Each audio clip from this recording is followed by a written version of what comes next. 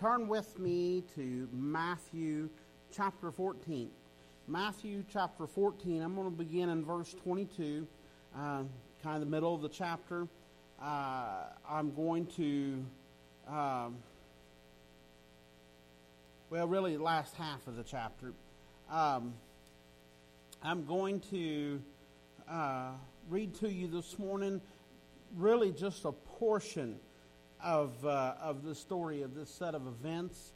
I may, as we talk about it, I may share the whole thing with you, but you're probably familiar with it. There's a lot of good points, a lot of good things to preach out of here. I know in my own ministry, I can sit here and think right now off the top of my head of at least 2 or 3 different things the Lord has had me to bring out of this passage of Scripture before. And so anyways, you'll probably be familiar with this here in Matthew chapter 14. But let's begin at verse 22. And when we're done reading, we'll go to the Lord together in a word of prayer. Verse 22 of Matthew chapter 14 says, "In straightway Jesus constrained his disciples to get into a ship and to go before him unto the other side while he sent the multitudes away. And when he had sent the multitudes away, he went up into a mountain apart to pray. And when the evening was come, he was there alone. But the ship was now in the midst of the sea, tossed with waves, for the wind was contrary. And in the 4th watch of the night, Jesus went unto them, walking on the sea. And when the disciples saw him walking on the sea, they were troubled, saying, It is a spirit. And they cried out for fear. But straightway Jesus spake unto them, saying, Be of good cheer. It is I. Be not afraid. Let's stop right there and go to the Lord together in a word of prayer. Heavenly Father, Lord, we just humbly come before you. We thank you, Lord, for the good day, for the many blessings. We thank you for the opportunity you've given us to gather here this morning in your name and to worship you in spirit and truth and to lift you up and to glorify you, Lord. We thank you, Lord, for the many blessings that you've poured out on us, Lord, and the freedom to be here. But we thank you most of all for your Son, Jesus, Lord God, that you sent him and give him so that we might have life and have that life eternally and abundantly. God, my heart's desire is everyone here would recognize you as the Lord, as their own personal Lord and Savior, that they would recognize what it is that you've done for them. Lord, my heart's desire is for you to move not only in our service, but in the hearts and lives of each one that is here this morning in a mighty way. So, Lord, I'm just asking here this morning, just have your way and your will in our midst. Do what only you can do, and we'll be sure and give you every bit of the glory for it. And so, Lord, I'm praying here specifically. Lord, I know there's ones that need to be encouraged. I know there's ones that need to be lifted up. I know there's ones that need a physical touch in their body from you, Lord God. I know that there are ones here that just need to hear from you this morning. And Lord, if there's any here that doesn't know you, if there's any that are lost and undone, if there's any that are living in sin, any that are dabbling in sin, any that have fallen back into sin, Lord, I pray, Lord, that you would just pour out that old time Holy Ghost conviction upon them today, God, and that you wouldn't give them any peace until they would get things right with you before it's everlasting too late, because that is the most important thing, is our relationship with you, our walk with you. And so, Lord, I'm just asking, Lord, for you to just move, for you to just take over, for you just to have your way and your will here in this service. And Lord, I need to ask for myself, Lord, I need help here this morning. I just feel inadequate. I feel like I'm stumbling around. God, I just pray, Lord, that you'd clear my mind of everything but your message, your words, your thoughts, Lord. I pray that you'd eliminate every distraction, God. I pray, Lord, that you'd help me to focus on you and your message, Lord. And I pray, Lord, that you would use me here this morning to deliver your word and your message, God, that I would just be an empty vessel for you to fill and for you to use here this morning. God, that you'd place on my tongue the very words you'd have me to speak here this morning. God, that everyone would know that it's from my spirit to them, but that it come from you, Lord, and I'm just the vessel that it comes through. And so, God, I'm praying, Lord, my heart's desire desires for your will to be done, your message to go forward, Lord. And I know that if your word goes forward, it will find its intended target and will accomplish your intended will, Lord, your intentions, Lord. And so, Lord, I'm just praying here, Lord, asking for your anointing, God, asking for your holy unction, asking for the filling and moving of your Spirit here this morning, and we'll be sure and give you every bit of the glory for it. Lord, just preach me one more time here this morning, and I'll give you all the glory. God, we love you, we worship you, we praise your holy name. God, we're looking to see souls added to your kingdom, and we ask it all in the precious and holy name of Jesus. Amen. If you look at what all has happened here, in this passage of Scripture. Of course, if you're in our Bible study, you know that we'll be getting there before long one of these days, and we'll really pick this apart and study this. But if you were just to look, just to have some context, you'll see here in Matthew chapter 13, you see one of the great there's 5 sermons, or a lot of people break it and categorize it that way. 5 sermons are in the book of Matthew, right? In chapter 13 is Jesus' sermon and parables. And then in chapter 14, you see that John the Baptist is beheaded, right? That is the beginning of the 3rd and final year of Jesus' earthly ministry. And what he does from that point forward is he tries to take just the disciples, just the inner circle, the ones that we later become known as the apostles, and he tries to bring them and separate from the multitudes and from the great crowds, right? And to spend this final time, these final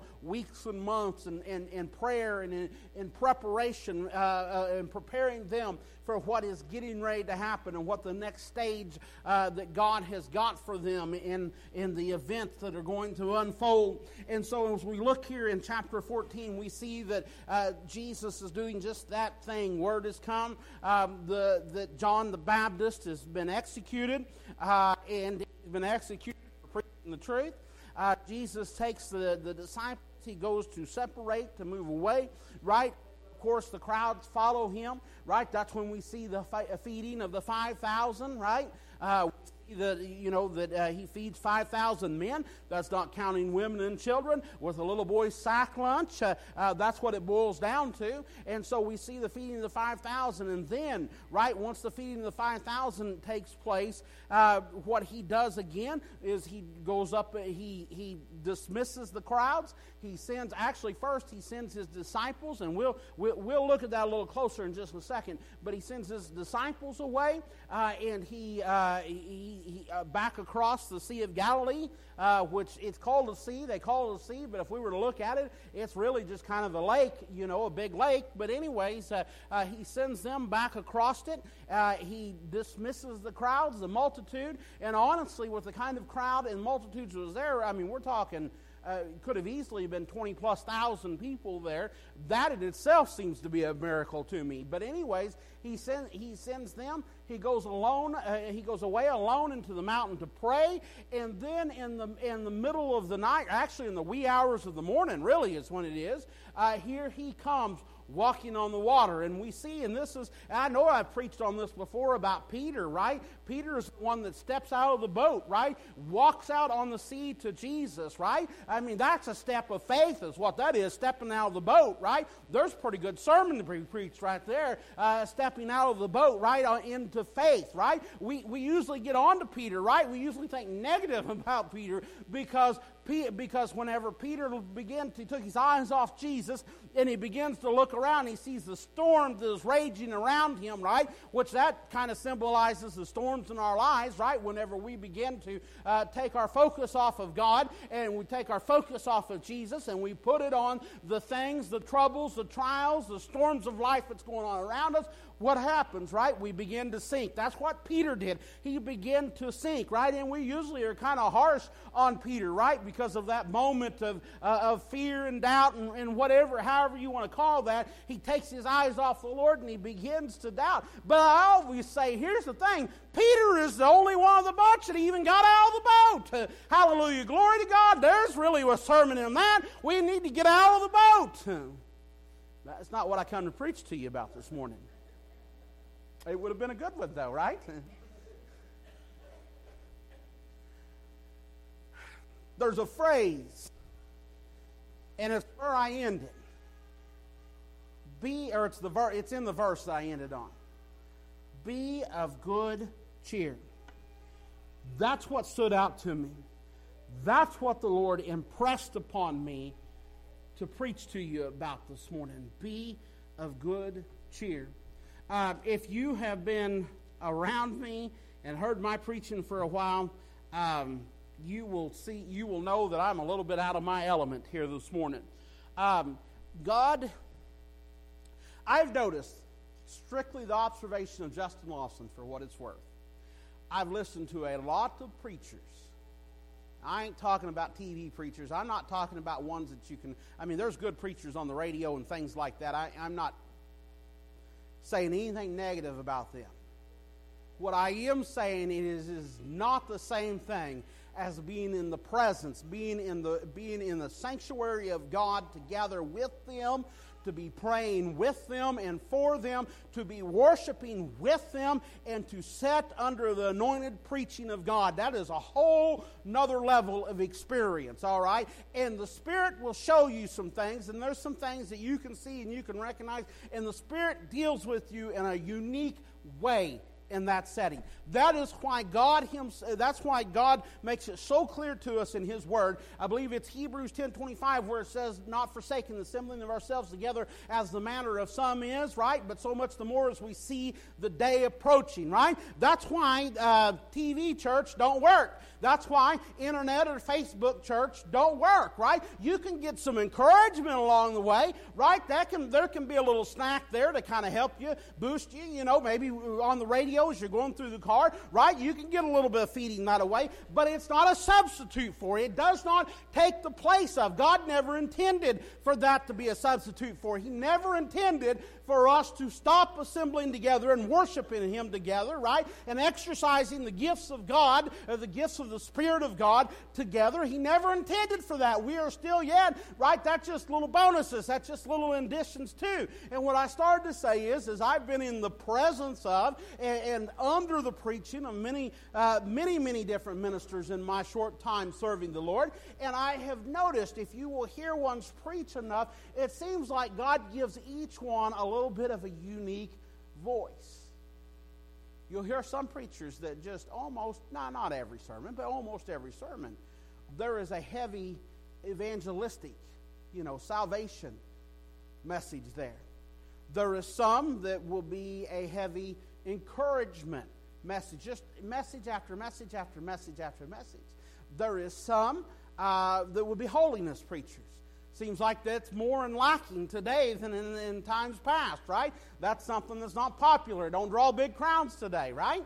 I guess if you were going to have those broad of categories, that's probably the one I fall under. If you will notice, my messages almost one after another is really, it's straighten up and fly right, It's get in there, right? If you're going to wear the name tag Christian, then we need to act like it, right? We need to get in there and we need to serve God, right? And we need to live a life that matches our profession, the things that we say. That's why I always say I'm kind of attracted to James, to the book of James, right? Because that's what James was saying. James said that your faith without works is dead, right? If your actions don't match your words don't mean much. Live a holy life, right? The holy and blameless, right? It's our reasonable duty. Be of good courage don't really fit into that category. That's why I said I'm a little bit out of my element here this morning. But this is the message that God's got for us. This is what we need to hear this morning. And so as I begin to pour through the Scripture, I see 5 different instances where God uses this phrase, or Jesus literally says this phrase, be of good courage, or be of good cheer, Be of good cheer. Now, you actually will find that phrase like 7 or 8 times in the Bible, but I'm not counting parallel counts. Just like what I've just read to you this morning, that appears in the other Gospels as well. And so if the phrase "be of good cheer" is in the parallel account, I'm not necessarily counting that, but I'm talking about 5 separate incidents, no matter how many times those incidents are recorded, that we hear this phrase, right? And 4 of these statements are made during Jesus' earthly ministry. What I mean by that is, I mean before the resurrection from the dead, and then there is one that is after the resurrection. Actually, it's after his ascension, okay? Where he ascended to heaven, okay? And so anyways, we see this, right? So that's, what is that? That's 5 different times that we see that. This phrase, "be of good cheer," it means take heart, right? That's another way you could say that, or we might say it, right? Be of good courage. If I'm not thinking about it, that's kind of where my mind defaults when I read "be of good cheer." I think "be of good courage," right? If you take the phrase in a very literal sense, right, it's literally saying lift your chin up, or pick up your head. Lift your chin up, pick up your head, right? When we're down, what do we tend to do? We have our head down, right? And so that's where that phrase, the Greek word there in the original language, is literally saying lift up your chin, pick your head up, right? In other words, that's to take courage, right? Take heart, be of good cheer, right? Be of good courage. What is interesting to me, if you study these 5 different instances, and you run all the references, you look at every one of them that has a parallel account in one of the other Gospels, you read the context around them, and you begin to try to get a picture. You put all those details together, and you try to get a picture of what was happening, what was the scene, what was going on around them when each one of these is taking place. What is interesting to me is, without exception, in each and every case, he says this in the darkness of night. In the darkness of night, he says to them, "Be of good cheer." When we look at that in the darkness of night, it is not only physically, literally, like, right, what I'm reading right here, right? This is, in the wee hours of the morning. Well, it's still dark, right? This is like in the 4th watch, right? So, I mean, what is that, between 3 and 6 o'clock in the morning or whatever? Here he is, coming to them in the darkest part of the night, and he's saying to them, "Be of good cheer." But it's also spiritually, emotionally, where they're at, right? What they're feeling. It's in the darkest part of their life, or what they're going through in that moment. He said, what he's doing is he said this to them in situations where the folks were hopeless and helpless. That's really what's meant by "in the darkness of the night," right? We see physically it is in the darkness of night, but as far as what they're going through, it's in a moment of absolute hopelessness and helplessness, right? If we look at Matthew chapter 9 and verse 2, I don't necessarily intend to go there, but it says there, "Behold, they brought to him a sick man of the palsy, laying on a bed, and Jesus, seeing their faith, said unto the sick of the palsy, Son, be of good cheer. Thy sins be forgiven." If we look at Mark chapter 6 and verse 50, another place where this occurs, it says, "For they all saw him and were troubled, and immediately he talked with them and saith unto them, Be of good cheer, it is I, be not afraid." If we look at John chapter 16 and verse 33, he says, "These things have I spoken unto you, that in me ye might have peace. In the world ye shall have tribulation, but be of good cheer. I have overcome the world." In Acts chapter 23 and verse 11, right? That's the one time after his ascension. It says, "In the night following the Lord," right? Catch that, in the night. "In the night following the Lord stood by him and said, Be of good cheer, Paul, for as thou hast testified of me in Jerusalem, so must thou bear witness also at Rome." And then here in the verse I read to you in our text, verse 27, right? "But straightway Jesus spake unto them, saying, Be of good cheer, it is I. Be not afraid." So let's look at this. Let's look at what has happened here. If you go back to where I started in verse 22, And in verse 23, let me read those to you again. And listen for the hesitation in this, okay? And straightway Jesus constrained his disciples to get into a ship, to go before him unto the other side, while he sent the multitudes away. And when he had sent the multitudes away, he went up into a mountain apart to pray, and when the evening was come, he was there alone. The word constrained, okay? If we go back to the original language, to the Greek, it means to necessitate or to compel, right? That's pretty close to, literally it means to press or to force, right? That's kind of what it means or can mean in English as well, right? That constrained, right? It looks like, if you look at that and you begin to analyze this, it looks like the disciples didn't want to go. Now, why they didn't want to go, we really don't know for sure. That's just speculation, right? There's two things that I could speculate. Maybe you can think of something better than this, but just purely my speculation, right? All it tells us is that he had to constrain them to go. And we should understand from that means they really didn't want to go, but he had to kind of push them to go, right? He told them they must go, right? Matter of fact, I think if you read it, the same account in Mark, it uses the word must, if I remember right. But anyways, he's telling them they must go, right? He's kind of forcing them, kind of pushing them, right? You've got to go. And so they obey him and they go. Why did they not want to go? Well, he's not dismissed the crowds yet, or he is dismissing the crowds, just dismissed them. Maybe they didn't want to leave Jesus. I can see that, They didn't want to leave him. They might have been thinking, well, how is he going to get back, right? How are we going to get, connected with him again? We're his followers. We're his disciples. Where he goes, we go. Maybe that was their thinking. There's also the possibility at least 4 of these men were professional fishermen that had spent their life, or at least their adult life, right there on that very body of water, fishing for a living. Maybe they saw the storm clouds. Maybe they've been doing this long enough that they knew. They all knew people who had died right out there on that water because they'd been out there when things got bad. And maybe, just maybe, they saw the storm on the horizon. And they're thinking, it's not a good idea to go out there. But the master bid them, right? Jesus constrained them.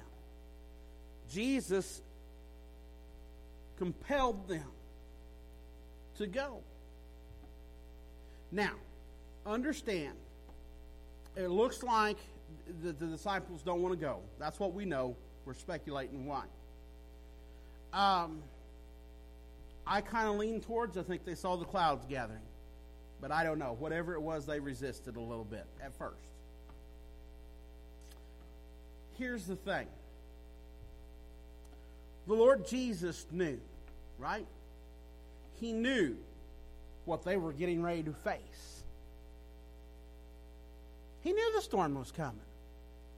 Man, you better be comparing that to... I'm not up here saying all this for no reason. You better be comparing that and making an application to your own life. Right? God is asking you to do something. He knows the storms that you're going to face. He knows what is still ahead of you. But he also knew that even the wind and the seas would obey his voice, would obey him. That's the part that they need to understand, and that's the part that you've got to understand.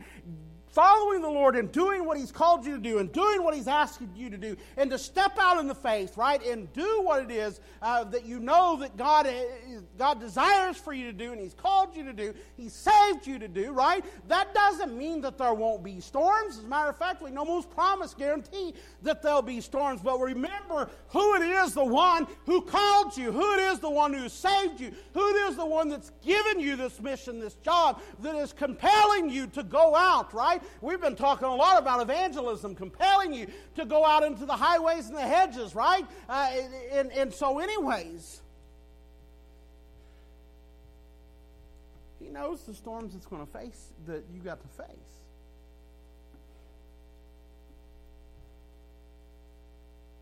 but he's also the one that speaks, peace be still. Right?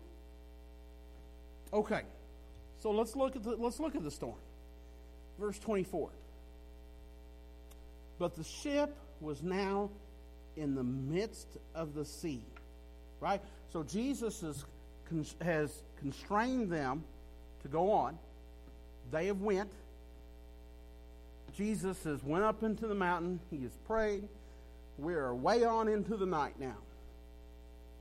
And the ship was now in the midst of the sea, the middle of the Sea of Galilee. They were troubled, or let's see, tossed with waves. So the ship was now in the midst of the sea, tossed with waves, for the wind was contrary. Soon after they left, a violent storm, right? Literally a violent wind has erupted. And they are caught, like I said, if we look at all the accounts of this and put it together, we will see that they are caught probably 3 or 4 miles out from shore. The wind is contrary to them. It keeps pushing them farther and farther off course, farther and farther away from the safety that land brings, and closer and closer, right, to the middle, to the worst place they could be. In a normal trip, if you look at the way that they done things then, they didn't have big boats like we've got now, and especially what was on the Sea of Galilee. These are small boats, okay? And so, anyways, when they are traveling, they're not typically going across the middle of the sea. If they can avoid it, they do, because that's where the most danger is, right? They are typically fairly close to the shore. They're usually within sight of the shore. It is rare for them to get more than a mile or two away from the shore. They are at least twice as far out into the middle of the Sea of Galilee than what they normally go, okay? And so, anyways, the storm has obviously carried them several miles. If we were to look at a map, probably several miles south, right out into the middle of the sea. And the disciples were being battered by the waves and blown by the wind and pushed further and further away from their destination and closer to disaster, right? That is what ultimately we need to pull from this, right? If you've heard this taught and preached about, there's been a lot made at different times over whether or not the boat had a sail on it, if it was a sailboat, and so on and so forth. What was going on here, right? What had happened to the sail, and so on and so forth. Look, whether or not the boat had a sail doesn't matter, right? It would have been useless in these high winds and these tossing waves, right? The only means of movement that they would have had was rowing, and they were desperately struggling for their lives. That's what's happening. Now look at verse 25 and 26. And in the fourth watch, right? That's between 3 and 6 a.m. In the fourth watch of the night, Jesus went unto them walking on the sea. And when the disciples saw him walking on the sea, they were troubled, saying, "It is a spirit." And they cried out for fear. If we read the parallel account of this in Mark chapter 4, I can't remember where it is in Luke off the top of my head, but in Mark it's chapter 6, and in John it's chapter 6. I remember that because they're both chapter 6. In Mark chapter 6 and verse 48, it says that Jesus saw them toiling and rowing. Toiling. Okay? They're struggling. All right? They are strained in their rowing. This is somewhere between 3 and 4 a.m., right? They're out there, right? If you do the math, this is like 8 or 9 hours later, right? This is the part I jokingly say, but it was life and death serious to them. That's like, Gilligan's Island, right? What was supposed to be a 3-hour tour, right, was turning out to not be even close to that. Turning out to be a lot more than what they bargained for. This is a dire situation. So sometime between 3 and 6 a.m., right? That's the fourth watch of the night, right? Literally the darkest part of the night, right? Just before dawn, Jesus came to them walking on the water, right? And I told you the disciples has already been out there, right? 8 or 9 hours, right? They are wore out. The only reason they're still going is they're fighting for their lives against the winds and the storm and everything that was coming to them. And at the darkest point, when they have lost all hope, that is when Jesus shows up.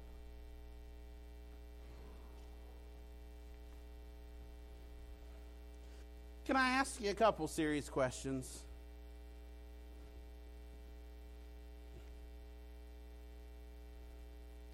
I'm going to use the phrase you.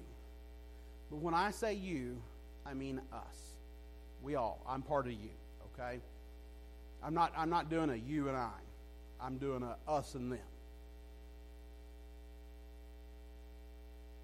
Are you any different than those disciples?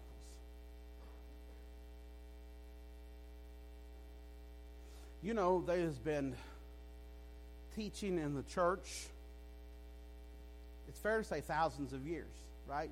For over 1,000 years. There has been teaching in the church that there is us and them. Title saint is used, right? Because of what is believed to be some sort of extraordinary measures that God has done through somebody who has been deemed a impeccable, I don't know what the right word to use is, a super Christian. Okay, let me just say it that way. A lot of the church for a long time have taught that there is this level of super Christians. And that's what these disciples who become apostles, that's what they are, as super Christians. And most of us, we're not the same. Can I say something to you this morning? The Bible does not teach that anywhere. The Bible does not even hint at that. But that's exactly, look, go around, there's buildings and there's cathedrals and things that's named after them, St. Gregory and St. blah, blah, blah. Listen to me. One, it's a misunderstanding of what the Scripture clearly says, right? The Scripture clearly refers to all those who are redeemed, all those who are saved, bought by the blood of the Lamb, glory to God, name written in the Lamb's Book of Life, on their way to heaven. It refers to all of us as saints, glory to God. Brother Randy, you ain't worthy of the title saint. I ain't worthy of the title saint. But glory to God, because God has sanctified us and set us apart, God, glory to God, and He's called us, hallelujah, we are His saints. Saint is just the term for somebody who is sanctified. Then you shorten that up and you get saint, right? It's like the title of MR for Mister and so on and so forth. You understand what I'm saying? We are all right. If you're saved, we're all God's saints. So let me ask you a question again: is there any difference between us and them? Is there any difference between you and those men in that boat that night? Is God a respecter of persons? Will God do for them something that He will not do for us? The Scripture clearly says, right? Peter even says that a truth he's perceived, right? He's understood it, finally got through his hard head, and he finally understands that God is no respecter of persons. What He done for them, He'll do for us today, right? In their darkest hour, at the moment whenever all hope is lost, in the moment when they are at complete exhaustion, they are toiling, they are straining for their lives, they feel all hope is gone. This is it. Here He comes out of the midst of the darkest point of the night. Glory to God, walking on the water. And when He speaks, the winds and the waves and the sea, listen it all. That's why I said a while ago, He's the one that says, peace be still.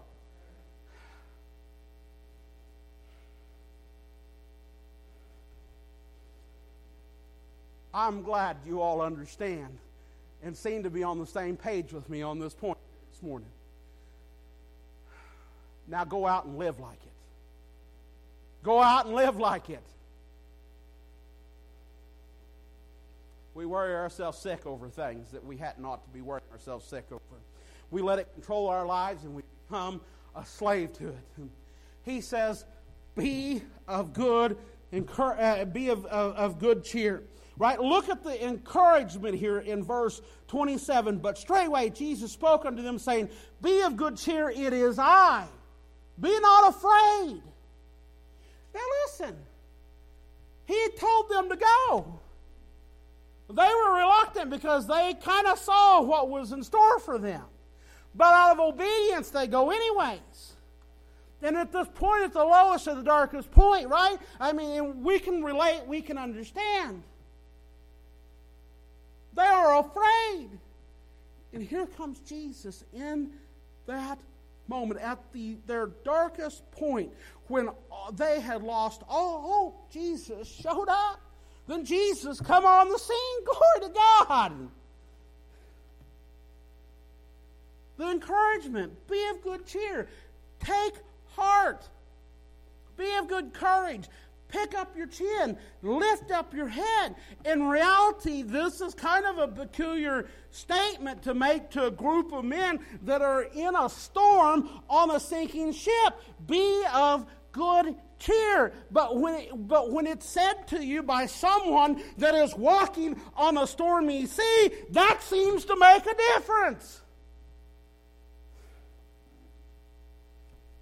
They could do this. You know why? They could do this because the great I Am was on the scene. Literally, when he says, it is I, that's literally the exact same phrase that God says when God is saying, sometimes it gets a little when we translate, but he is saying, I am. That's what it means. I am. He didn't say, I was. He didn't say, or he's essentially, not literally, I said literally, I didn't mean to say literally. He's essentially saying the same thing. I am. He's declaring who he is here, right? And in that statement, I am, right?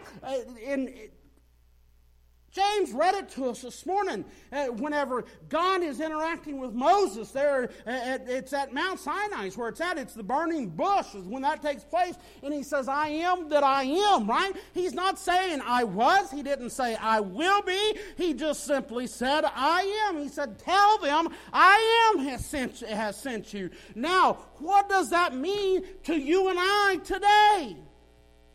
Well, Jesus was the I am in the midst of their storm, and it is the same Jesus who is the I am in the midst of our storms today. So,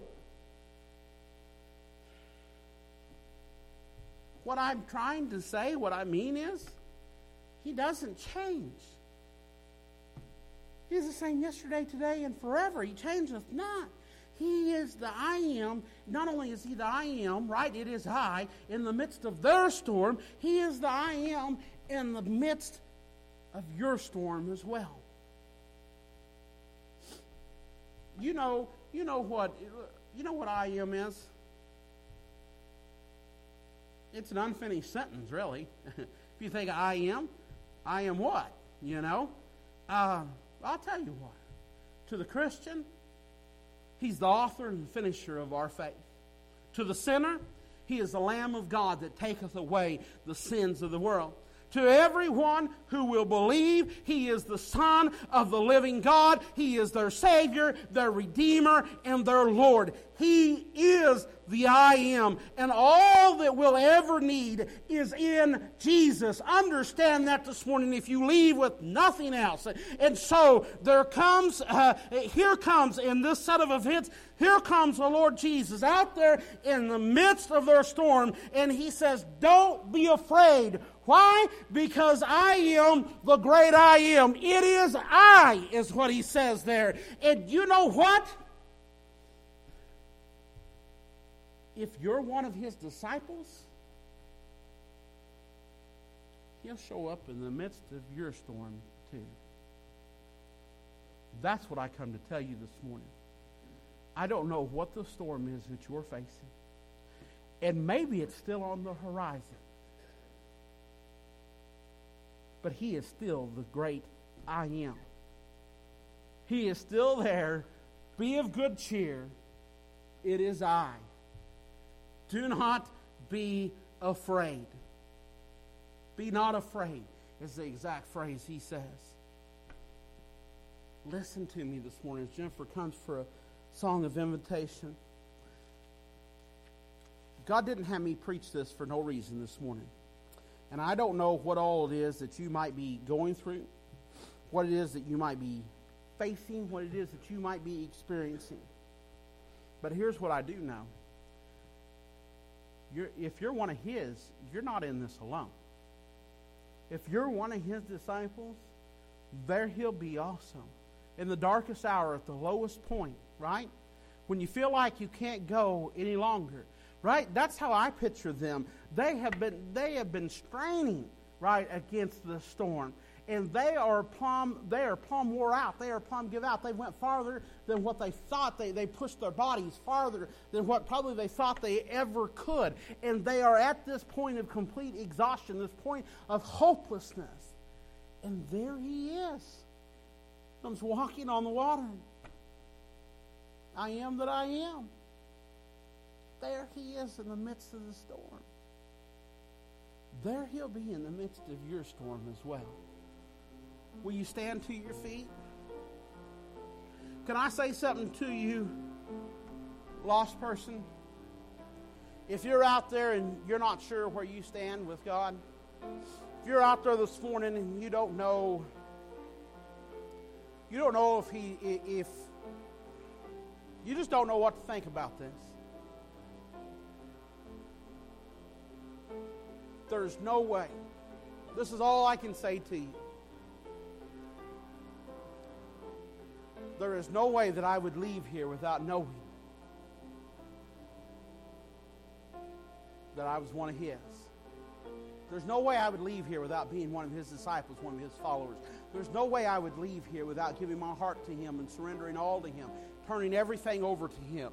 There's no way that I would leave here in my own power thinking I can handle whatever it is that I'm going to face out there, thinking that I've got enough smarts, that I've got enough strength, that I've got enough money, or whatever the case may be, whatever I think it might take to deal with that or overcome that storm. There's no way that I can think that I would leave here thinking that I could be self-sufficient, right? That I could handle whatever is thrown at me. Listen to me. There is no way that I would leave here without knowing that I am one of His.